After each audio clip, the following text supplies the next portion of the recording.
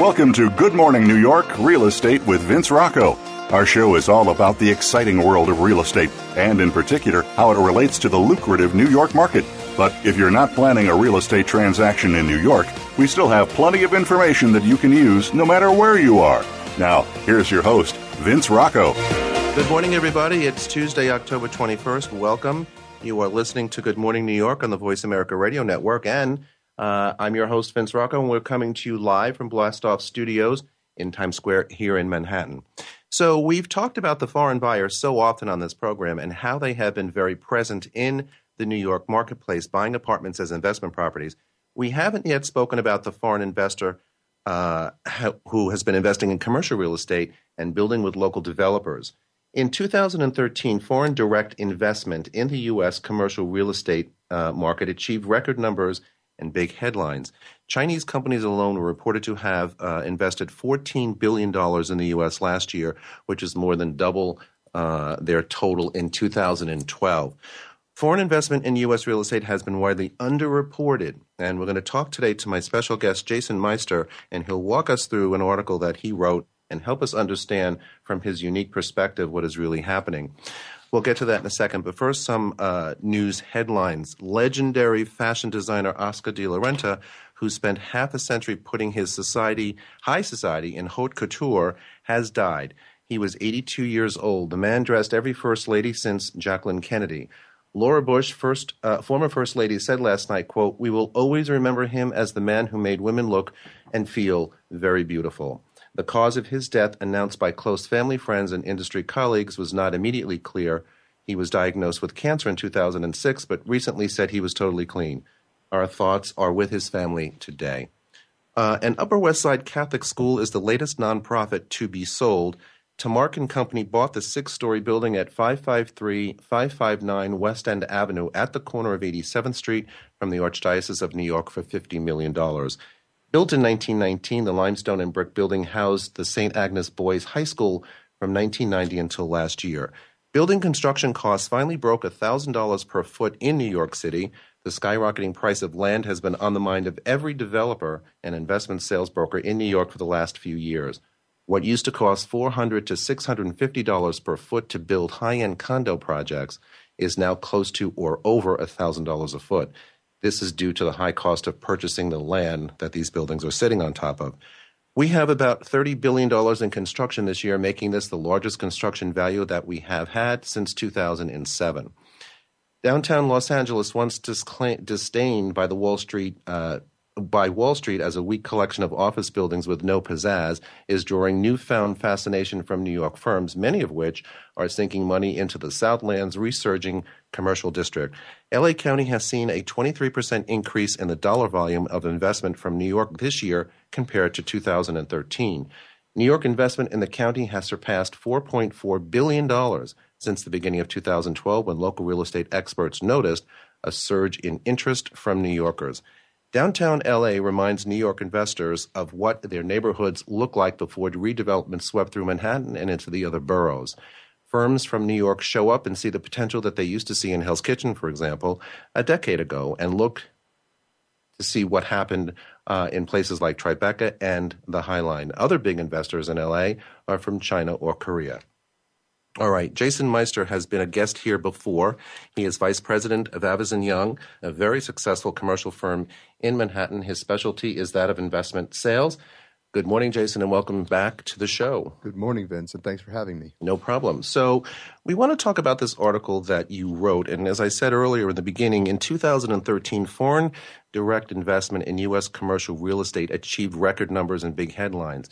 But a lot of this stuff has been underreported. So as you reported, analytics look primarily at deed transfers and don't always see the foreign investment because they partner with domestic developers.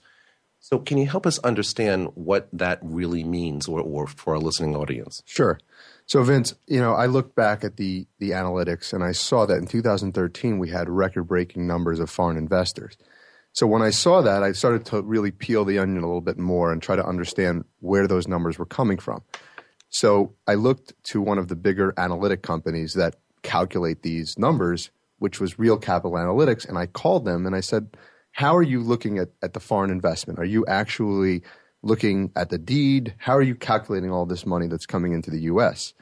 And they said that what they do is they basically look at the deed and the transfer. And if the transfer is an overseas entity, such as I know many of your listeners have heard of Fosun Group, let's say, in the Chinese group company that bought Chase Manhattan Plaza for $725 million.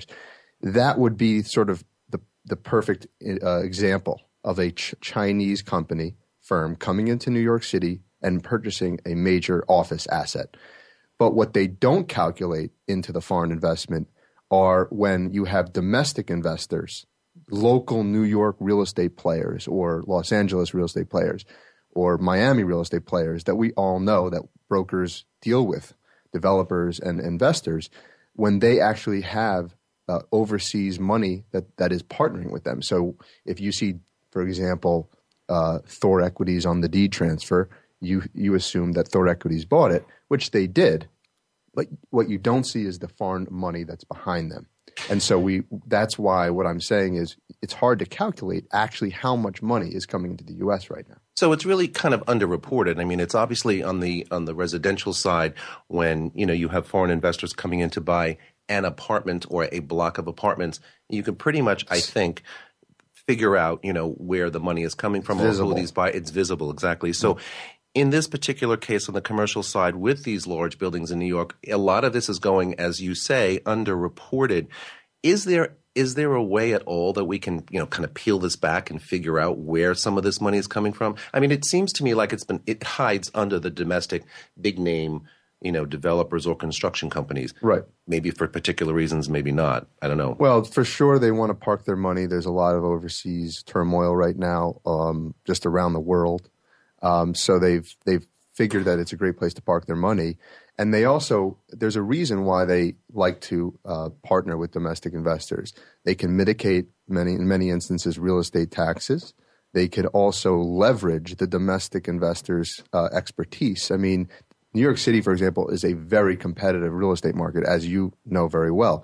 And when a Chinese group comes into the U.S. or a Russian group or whatever country you want to choose, and they come into this market and, they go and try to bid on a property that a commercial real estate broker is handling as a disposition, if you don't know that entity, you're going to be a little bit uncertain as to where their money's coming from, whether they can execute.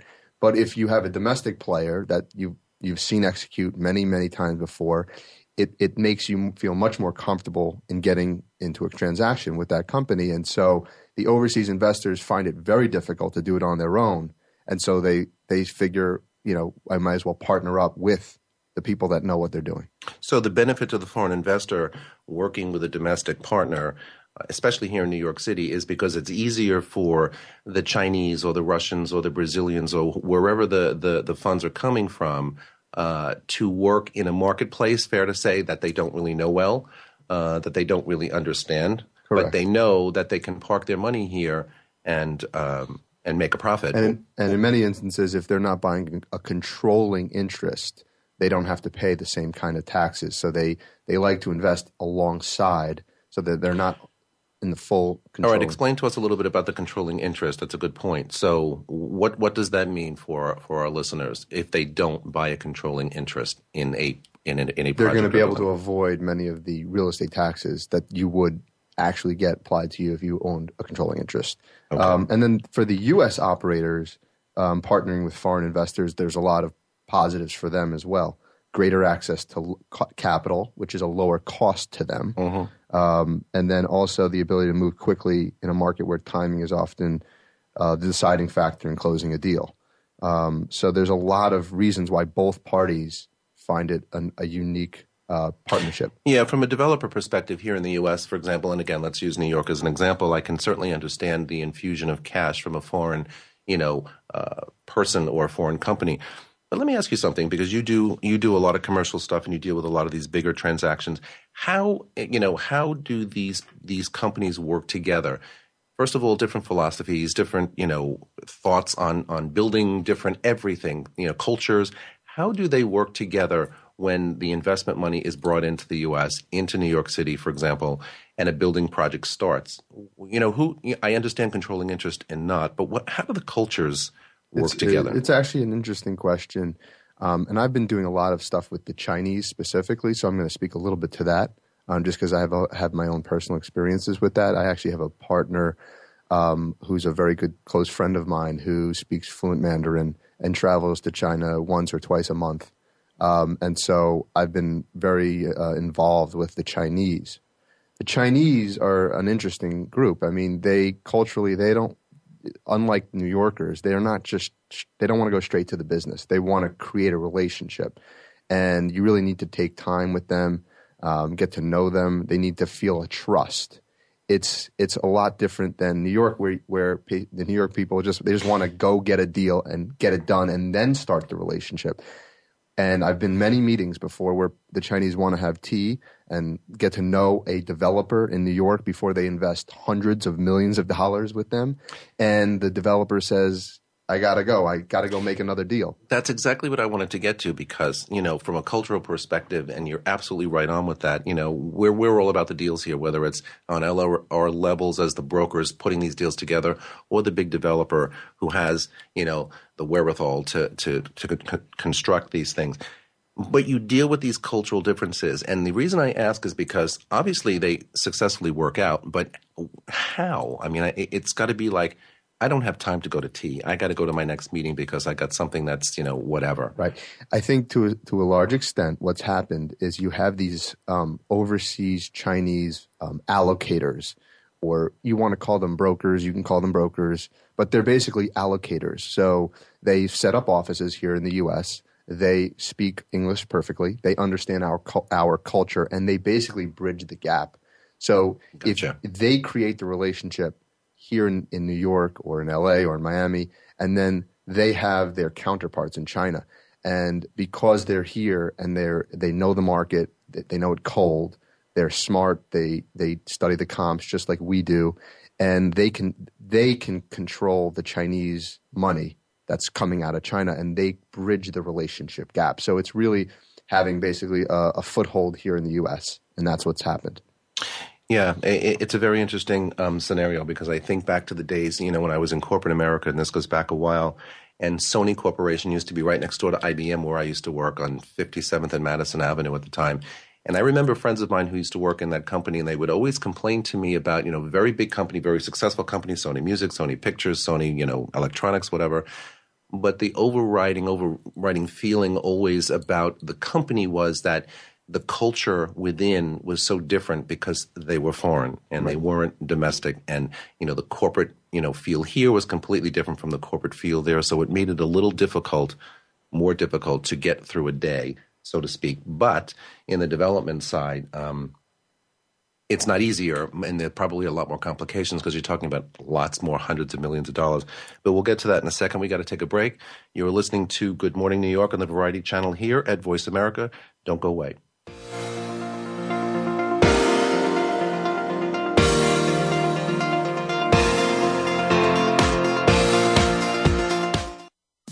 Streaming live, the leader in Internet talk radio, voiceamerica.com.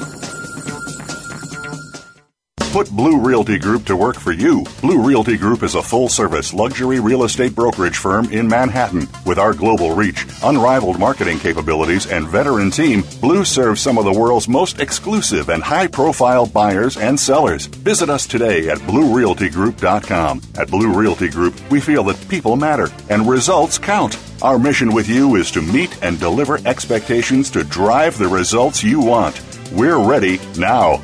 Visit BlueRealtyGroup.com. That's BLURealtyGroup.com. The Internet's number one talk station. VoiceAmerica.com.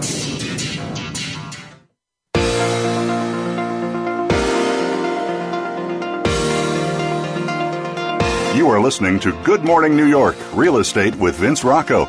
If you want to call into the program, we're toll-free in North America at 1-866-472-5788. That's 1-866-472-5788. Or send an email to vrocco at bluerealtygroup.com. That's vrocco at blurealtygroup.com.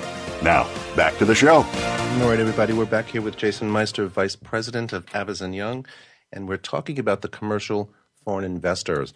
So my question is, what are the big U.S. development companies doing to capture the foreign investors overseas? How are they, or what is their plan generally to go out to get this business? And where are most of these investors coming from? I mean, you mentioned China before. Is that the real pocket of investors at the moment? Sure. I mean, I think that China is one of the bigger prolific groups that are investing right now. But you also have a lot of Russian. You have people from Europe. You have people from a lot from the Middle East. Mostly, when you look at sort of the map of the world, you're seeing a lot of money coming from places where there is some turmoil. China has a major credit crisis right now and a housing bubble. So they see where the market is headed, and smart investors are, moving their money here. But they're also moving money here in a lot of ways because they want to move their families here and have their children go to colleges and have an education here in the U.S. And so they send the wife over with their children. But that's why you're seeing a lot of residential developers, basically selling on plans on spec in China. But we're seeing stuff from Russia. We're seeing stuff from Ukraine. Obviously, places where there's a lot of turmoil. People are parking their money. It's a safe haven. It's a place to park their money that they know that, for example, that the government isn't going to be able to take their property. We have good property rights here, and so that's what you're seeing. Is that a grave concern, though? Because I'm hearing a lot about that as well. That it's a safer bet to put your money here, park your money here in the U.S. because the government can take it away from you in some of these foreign lands, China being one of them.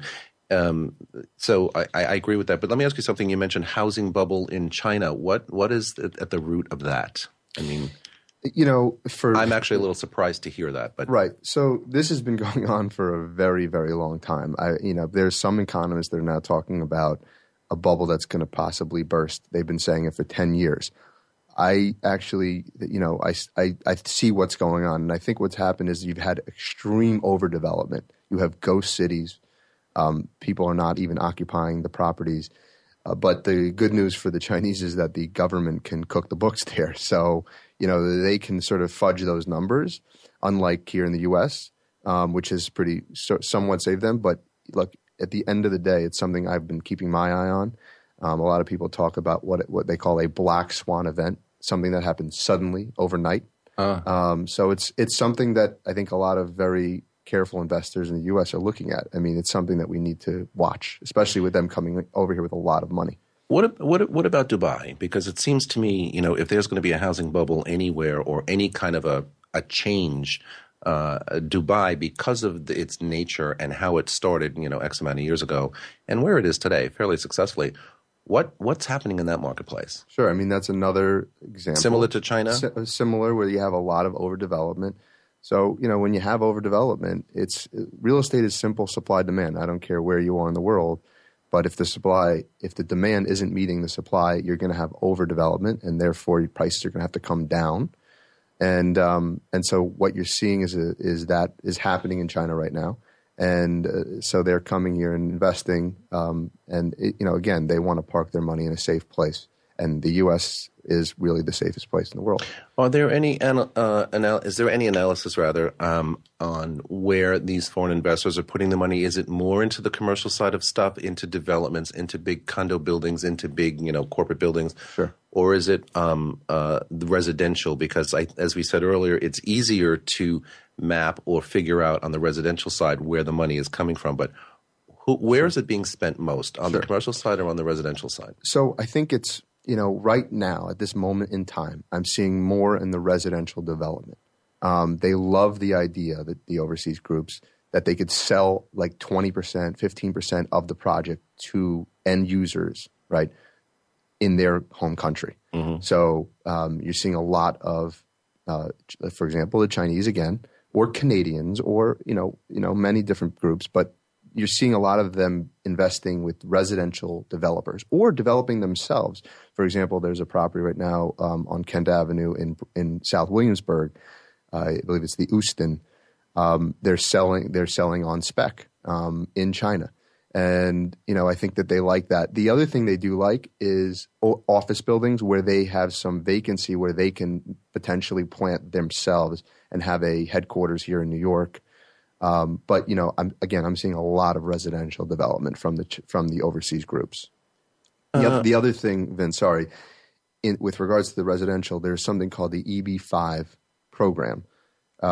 It's basically where you can secure capital from foreign investors. It was created in 1990. And basically, it's a way for foreign investors to get a green card in exchange for providing at least a minimum of $500,000 in financing for certain qualified projects. And it's not just real estate, but you're seeing a lot more use of the EB-5 program. That's interesting because I had heard a little bit about that. So when you say it's not just about real estate, what else can you do to qualify for any that? commercial investment. Okay. But you're seeing, it's what I call a visa financing. So basically, Right. it's a way for them to get green cards. So, and there's these basically regional centers. I'm working on something in Las Vegas right now with an overseas group from China, and they're looking at potentially this regional center where they could deploy capital. So it's a nice vehicle, and there's a lot of demand for the program, and so I think it's a low cost way to fill out your capital stack as a developer. You say in your article that foreign investors begin with different return expectations from those of domestic real estate investment trusts, and we talked a little bit about that. So tell us what the expectation is as far as short-term or long-term investment in U.S. markets. When they come to market, whether we go get them or they come and find us, what is their real expectation? Do they think that what they're going to be investing is going to be a short-term project, or do they really look at it for the long term, the long haul? Yeah, I think they're looking at it for the long term. I think that to some degree what I'm talking about there is they don't have this. They have value not just in a return. They have value in parking money, like we've been talking. It's a theme throughout that So if they can move their money here, like almost as if it was a Swiss bank account, they are protecting themselves, and that's of value to them. So domestic investors don't have that. They are looking for a return. And I'm not saying that the overseas groups are not looking for a return, but it's not the only thing they're looking for. They're looking for, a place, a safe haven where they can invest their money and keep it safe. You say that making a current return is sometimes a secondary goal, so Correct. It's not necessarily the primary reason that they're getting involved in such projects. And they definitely want returns. I mean, no one wants to invest in something they're not going to make money on. But again, it's in many instances a secondary goal. Right. The Canadians, I was reading something recently where the Canadians, I don't know much about that marketplace when it comes to investing in, U.S. Marketplaces where, typically, I mean, I remember when I was young and we used to vacation in Florida, for example, it used to be filled with people from Canada. It seemed to be the place to go. Where are the Canadians investing? In what markets? Is it New York? Is it Florida? Is it out west? I mean, where do they primarily focus their investment dollars? Under the commercial scenario. Sure. So Canada is one of the largest, and obviously for their close proximity, they're a major trade partner, just like Mexico. But you're seeing it really all over the U.S., but obviously the big markets. But outside of the larger markets like New York City, Los Angeles, Miami, Boston, Washington. Oh, they are in L.A. Yep. Okay. You're also seeing in Arizona, Las Vegas. So you're seeing it sort of spread across. They fully understand the markets here, and they're very much bullish in the U.S. So. And do they have the same reason to invest in bigger projects here for the same economic reasons or governmental reasons that the Chinese, for example, or the Russians or the Brazilians? A little different. I think they've always been a major investor in the U.S. They get the U.S. They're close to the U.S. And so I think it's not as much from a safe haven perspective. And they're also very much in our housing market. I know a lot of Canadians that have second homes here in the U.S. Let's talk about Mexico for a little bit. What is that country doing by way of foreign investing? A border country to us, of course. To our south, are they investing in New York or in the U.S. or Sure. do they kind of leave it domestically, locally in their own country. No, I think they're also spreading their money around into the U.S. and their tentacles into the U.S. and especially in the New York market. I've seen quite a bit of that. Okay. So as far as, getting back to, what we started talking about here with the underreporting of, these major hundreds of millions of dollars in investing, do you see at some point that there will be a better way for us to report the actual, investors, or the break it down to where we know who's doing what and where and to whom, so to speak? Yeah, I mean, big, whatever, but is it possible? It's a great question. That's what sort of motivated me on the article, because when you read these headlines every day about how much money is coming in overseas, it's staggering. And then you say to yourself, but that's not even the full extent of it. It's much, much, much larger. So I wanted to try to get a little sense of that. And really, the only way you can figure it out is being on the street, knowing the deals, knowing the investors, knowing the developers that are tapping into these overseas groups and putting these deals together. There's no other way of tracking it. So, when you see Donald Trump on a D transfer, you don't know where that money's coming from. And that's the point of the article, is that there's just so much overseas capital right now. And you see a lot of overseas, even, companies, equity companies and corporations are sending executives overseas to woo these overseas investors.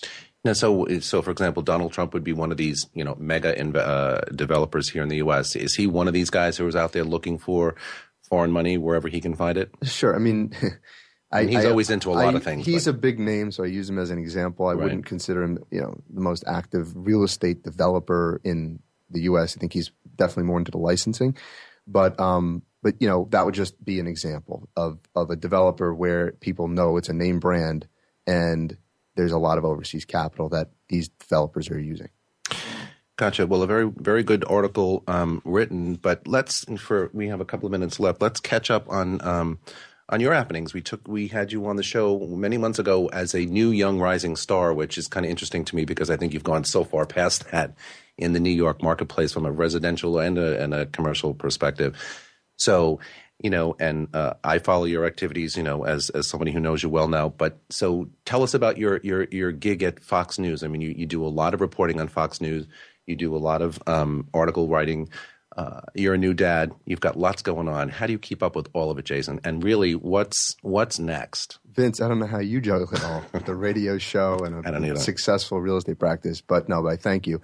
But, I study the market. It's really about, my clients and adding value to them. And if I'm staying on top of the market and I know what's going on and reading all the trends and studying the numbers and the data, it helps me add value to the client. And that's really the end of the day, what I'm doing. And so, I've been going on some of the news. I do Wall Street Journal as well, live, a digital network. And, they call on me to understand, and help them navigate through the housing market as well as the commercial real estate market. And they really are very parallel. And you have to understand the housing market in order to understand the commercial real estate market. They go hand in hand. And if you understand the data and the economic trends that are going on, it's much better for you to service clients. Do you have a preference in everything that you do on a day-to-day basis, television, radio, writing, commercial real estate brokering, big deals? Do you have a preference for one, or do you just kind of like everything at the moment?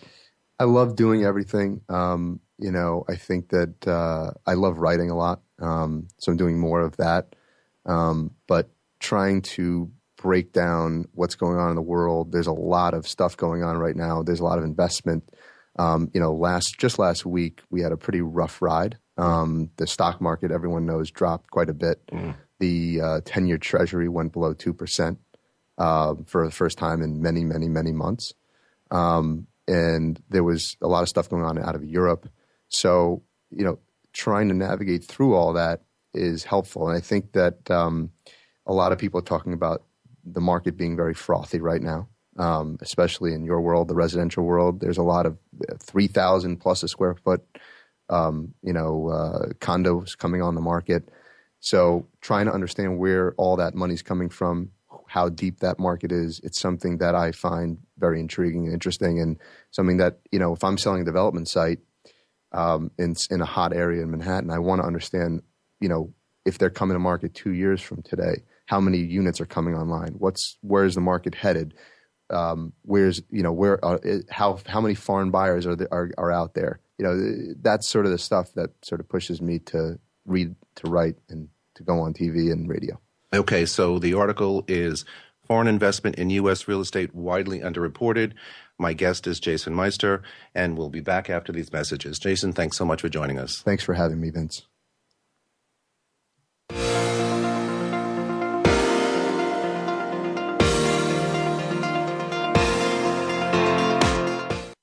Stimulating talk gets those synapses in the brain firing really fast. All the time. The number one internet talk station where your opinion counts. VoiceAmerica.com. Put Blue Realty Group to work for you. Blue Realty Group is a full-service luxury real estate brokerage firm in Manhattan. With our global reach, unrivaled marketing capabilities, and veteran team, Blue serves some of the world's most exclusive and high-profile buyers and sellers. Visit us today at BlueRealtyGroup.com. At Blue Realty Group, we feel that people matter and results count. Our mission with you is to meet and deliver expectations to drive the results you want. We're ready now. Visit BlueRealtyGroup.com. That's BLURealtyGroup.com. Streaming live. The leader in internet talk radio. VoiceAmerica.com.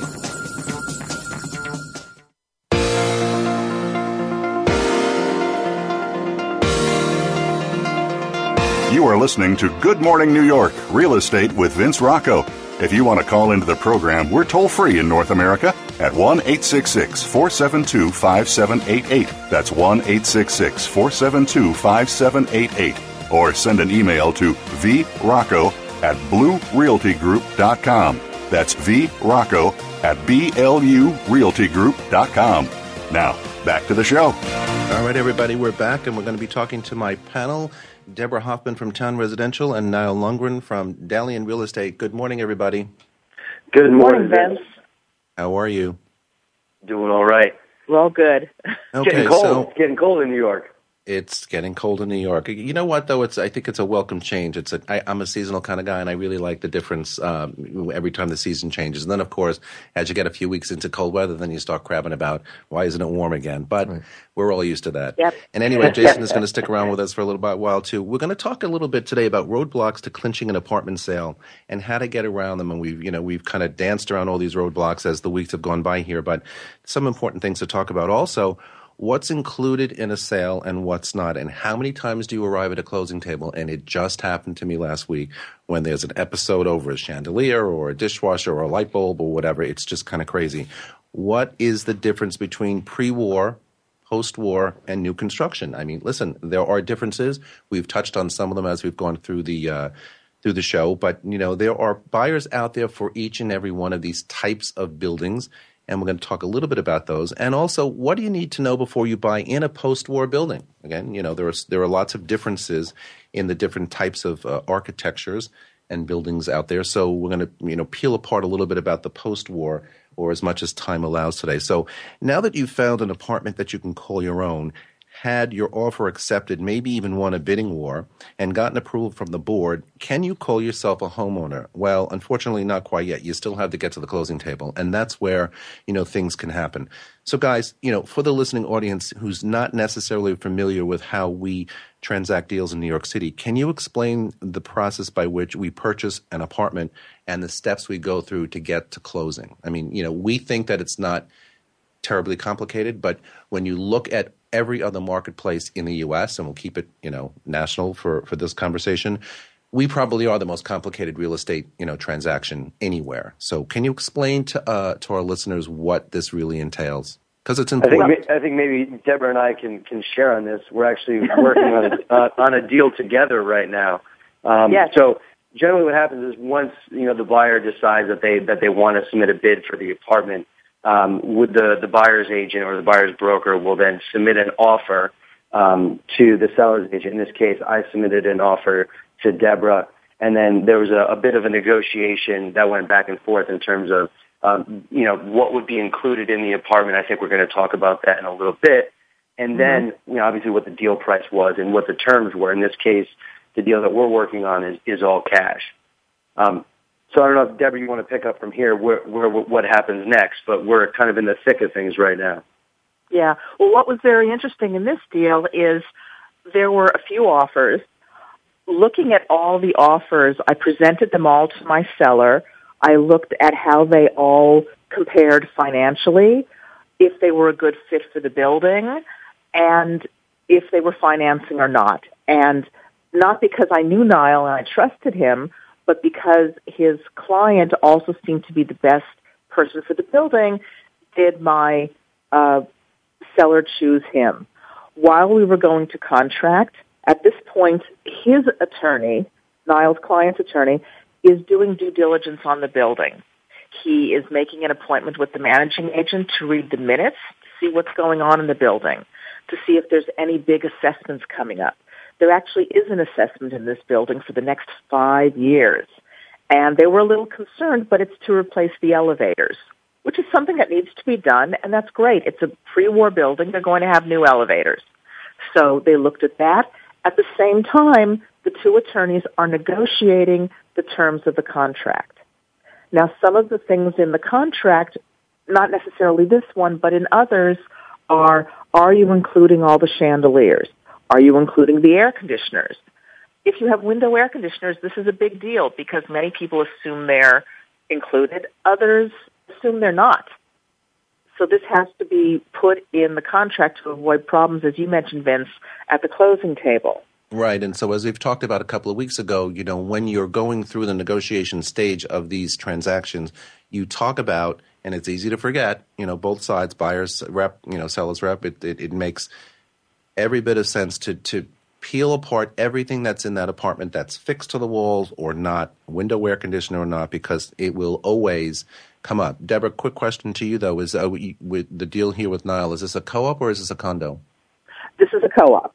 Okay. So there was more negotiation, more due diligence his attorney had to do, and we're finishing up a very extensive board package now, which is not normal for most co-ops. This one is just quirky, shall we say, Niall? Yeah, it's quirky. The amount of oddball details that you have to kind of go through, and as a broker, it's very important to work very closely with your buyer and educate them from the second that you meet them about how intricate co-ops can be. And I always say it's like a financial colonoscopy, meaning it's very, very invasive on all of your finances. And there are questions that that we need to have answered for the co-op. For example, my buyer had his identity stolen, so he's like, I don't want to give account numbers. So then I have to go back to him and say, look, like I told you day one, this is very invasive. I know a lot of this will make you feel uncomfortable, but this is what we have to do in order to, close successfully on a co-op. And we're literally putting together almost every piece of financial information that my buyer has, including tax returns and bank statements, etc. So it is very invasive, and it's a long and drawn out process. After you get the whole package together, which can be hundreds of pages, then you have a number of copies that you have to make. So in this case, it's one copy plus 5 additional copies. So there's a total of 6 packages that you have to submit, which is that a lot of trees are being killed when you're putting together a co-op package like that. Yeah, this is one of the drawbacks of doing any transaction in New York, because even condos today you have to do a very extensive board or purchase application package, whatever. But let's skip to the closing for a second, because I think when we talk about transactions in this town, first of all, we use attorneys here in New York City. When Los Angeles and Miami and whatever, they don't use attorneys. The brokers themselves, the agents themselves, actually do the contract in the negotiations, and you see it when you watch these television programs. So we are kind of unique in this town where we use attorneys, and so that complicates matters because it adds one more step. So basically, who are the players at the table here, in a closing, and how this differs from other marketplaces. For example, a lawyer, as I just said before, really is in place here in New York, but no place else. But they can be problematic also. Sometimes buyers choose lawyers who are not real estate attorneys, so therefore they've got to go through a learning process potentially. You can have a disastrous walkthrough. You can have a backup at the bank, and you're sitting at a closing table, and the loan is not funded, meaning, they've been approved. We're at the closing table. Everything is happening, but the banks don't fund these loans and issue the clearance on the checks to give to the seller or the whatever until the very last minute. And I was just at a closing last week, an hour and 15 minutes waiting for everything was done at the closing, waiting for the loan to be funded. And then the stock certificate goes MIA. So the co-op managing agent has to reissue another stock certificate. So, who are the players at these tables, and what, can go wrong to derail a smooth, what you think should be a very smooth closing, right? I think, as Niall has mentioned over and over every week on this show, you have to have your team together, and he is so right. And I have to tell a very quick story, which unfortunately is all too common in New York real estate. My son was buying a co-op, and he wanted his father, who was an excellent attorney, but not a real estate attorney, to represent him. I begged, I pleaded, I said, please at least let me see the contract. There's so many moving parts, and I knew the building, and I knew there could be problems. Everyone refused. The entire time my son owned the co-op, he had nothing but problems because due diligence was not done, and there were things in the contract that any real estate lawyer would never have let go through. It doesn't matter if it's your father, your godfather, your aunt, your sister. If they're not a real estate attorney who knows Manhattan to protect yourself, it is very important to have one. I agree with that. That's I think the most important part.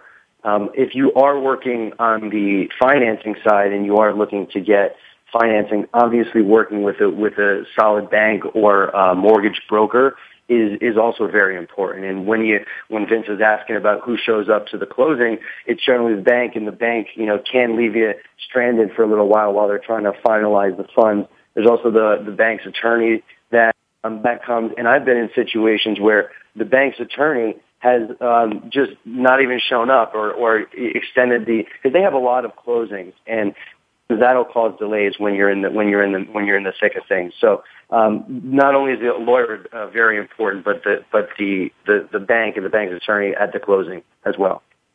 All right, guys, we're going to take a break. On the other side of that break, we're going to talk about exactly what is included and what is not included when you're buying an apartment and what has been negotiated or not.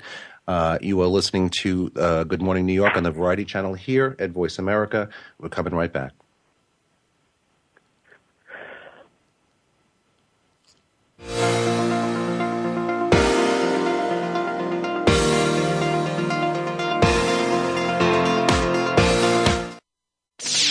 The Internet's number one talk station. VoiceAmerica.com.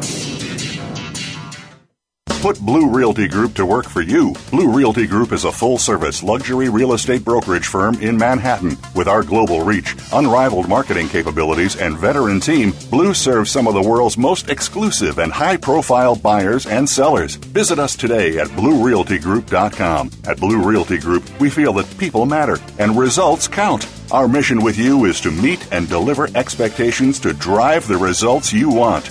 We're ready now. Visit BlueRealtyGroup.com. That's BLURealtyGroup.com. Stimulating talk. It gets those synapses in the brain firing really fast. All the time. The number one Internet talk station where your opinion counts. VoiceAmerica.com.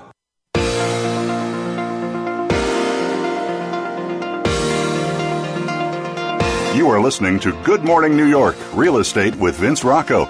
If you want to call into the program, we're toll-free in North America at 1-866-472-5788. That's 1-866-472-5788. Or send an email to vrocco@bluerealtygroup.com. That's vrocco@blurealtygroup.com. Now, back to the show. All right, everybody, we're back with Deborah Hoffman from Town Residential and Niall Longren from Dalian Real Estate. And we're talking about some of the things that can and do go wrong when we're trying to close a transaction. Oftentimes, buyers out there are so excited when they had an accepted offer, they have a contract signed. I'm a homeowner, I'm buying a house. Well, true. However, it's not really yours until you complete the transaction, and that is at the closing table. And as we spoke about, there are many players who show up at the closing table: attorneys, bank attorneys, the bank itself, the managing agent, the brokers, the buyer, the seller. So it's a full house, full room, lots going on, and a lot of paperwork. But I want to talk a little bit about, what is included and what's not when you buy a New York City apartment, because this gets very tricky. Generally speaking, when you buy an apartment, the seller moves their stuff out and the buyers, literally move their stuff in. Most times the definition of stuff is obvious, including furniture, clothes, books, etc., but not always. Is the air conditioner in the window, as Deborah alluded to earlier today, included in the deal, or the flat screen television that's mounted to the walls, or the $3,000 chandelier in the foyer? The answer is maybe, or maybe not. It's negotiable. You need to remember to negotiate it up front and put it in the contract. Because guess what, guys? If it's not in the contract and it's not negotiated as part of the deal, you ain't getting it. And that's very simple. There's always room for some gray area, producing reasonable disagreement and confusion among buyers and sellers. Here are a few of the most common negotiated exclusions and clarifications. Okay, chandeliers and lighting fixtures such as sconces. What are sconces? They're lighting fixtures attached to the wall. Guys, we touched on this just a little bit in the last segment, but, how do we get around, what stays and what goes in these negotiations? Because even when you identify up front, I need to find out about the chandelier or the sconce or the lamp, someone is always going to say no, or someone's going to say, but I want it. What do we do? I think the most important thing is to preemptively think about this going into the purchase. One of the real estate attorneys that I work closely with, the main question that he always asks is, who gets it? That's the question. Right. Who gets it? Who gets it? And if we are talking about anything in the apartment, we want to identify it beforehand. And then that's a private law, and there's a negotiation there between the buyer and the seller. And you have to come to terms on that. I've negotiated everything from marble tables to mirrors to window fixtures and sconces. So it's very important to getting that in the contract early, beforehand. Early in my career, I wasn't as adept as I am now, and I had a situation where there was window fixtures that were automatic with a remote control, and the buyer had thought that they were coming with. And when we did the walkthrough, they were actually taken down, meaning they were going to be taken, like the seller was going to bring them with them to the new place. Yeah. And my buyer freaked out because we hadn't identified that prior. He just assumed, and so did I. It was actually my first sales deal that I ever did a number of years ago. And that caused a big problem right at the closing. And my buyer almost walked away from the deal. And we were able to negotiate it between the lawyers last minute at the closing table. But, that was because we didn't identify it, who gets what beforehand, and put it in the contract, that potentially, put the deal at risk. So it's very important to identify who gets it. No, you're 1,000% correct. And here's one of the big differences that people out in the rest of the country don't understand. When you're buying a house, a regular house, in anywhere else but New York City, you have an inspection period and you go through everything and you pretty much document, the inside, the outside, the roof, the mechanicals, the boiler. But when you're buying an apartment in New York City, you have one shot at doing what we call a walkthrough, and that's usually the morning of the closing. There aren't inspections. You don't inspect the boiler down in the basement. You don't go up onto the rooftop. You don't look at anything really close enough. So when you bring a buyer to the table and we get an accepted offer from the seller and the seller's agent, that's when it's really imperative to start the questioning process, as Niall said before, and Deborah, because you have to, kind of step aside from the inspection that we don't have as a luxury and take it upon ourselves to say, okay, so there are window treatments. Okay, so there are in window air conditioners. There are chandeliers. There's track lighting. There's carpeting in some cases. What gets to stay and what doesn't, because what ends up happening oftentimes is at the walkthrough, which is usually an hour or an hour and a half before the closing, you walk in with the buyer, they flip out because something they thought was staying there is no longer there, and now we're all arriving at the closing table. Who's angry, who's pissed off, and who doesn't understand, the right from the left, and you have a major issue. So, the message here is to make sure that we do our work up front as broker and identify best we can what is in that apartment, what stays, and what stays goes in the contract of sale or it doesn't. Let's talk about pre-war, post-war, or new construction. Major differences in housing stock. When referring to pre-war, post-war, and new construction buildings, there are many more differences than just the date of construction. There are major distinctions in style, design, amenities, and building management. Choosing which is the right one for you will have everything to do with your specific style and what details of a home are most important to you.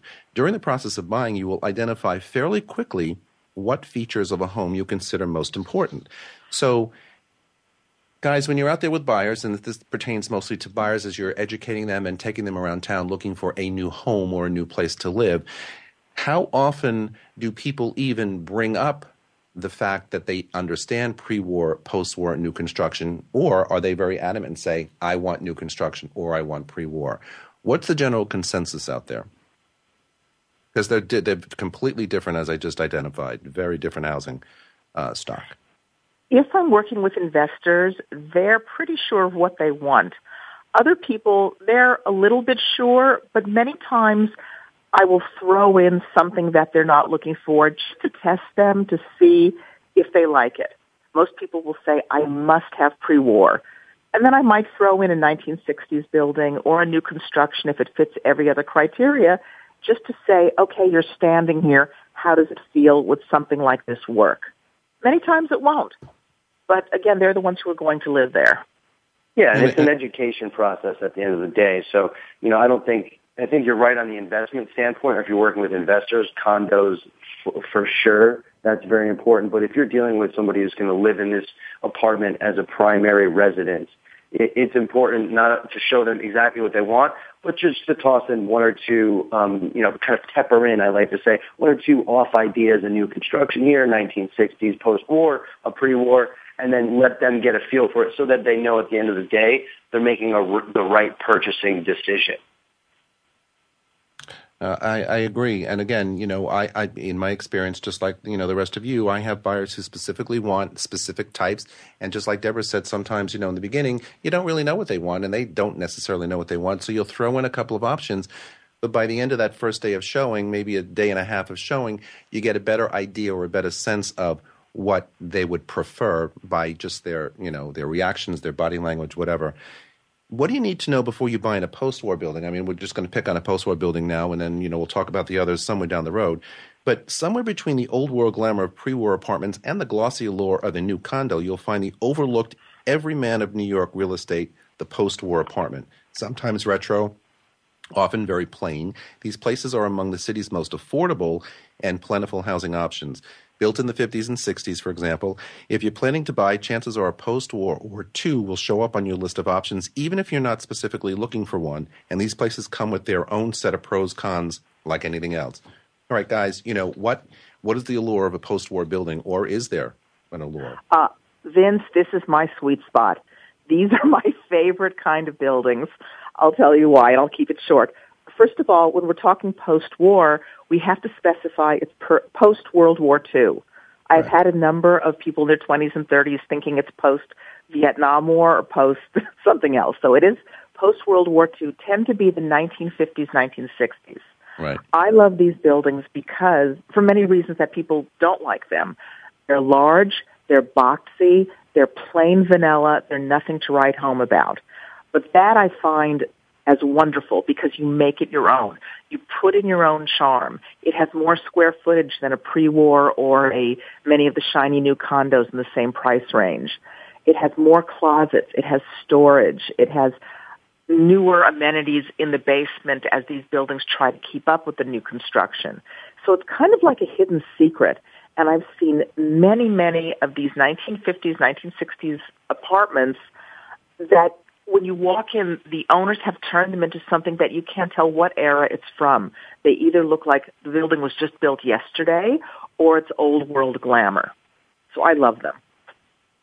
They do provide exactly what you stated, Deborah. There's larger closet space. The drawback sometimes are the lower ceilings, but the room sizes are big. Closets are enormous. And for the most part, the living space is fairly generous.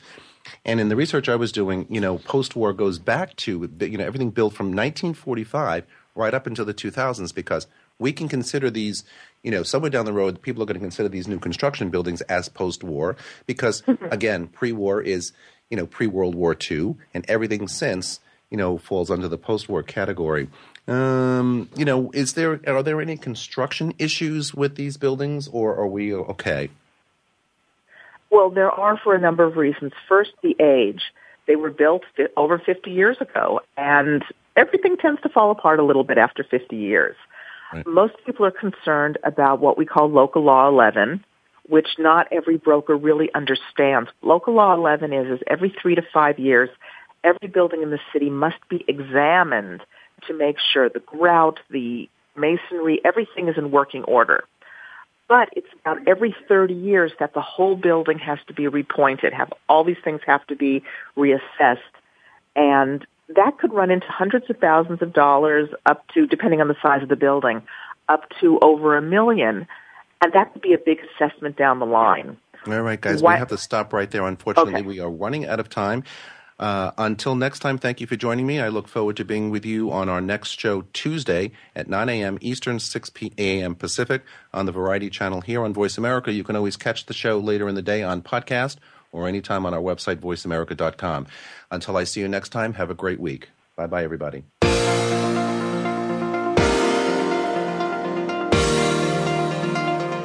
Thanks for tuning in this week. Please join us for another edition of Good Morning New York Real Estate with Vince Rocco next Tuesday at 9 a.m. Eastern Time, 6 a.m. Pacific Time on the Voice America Variety Channel. Here's hoping all of your transactions are successful ones.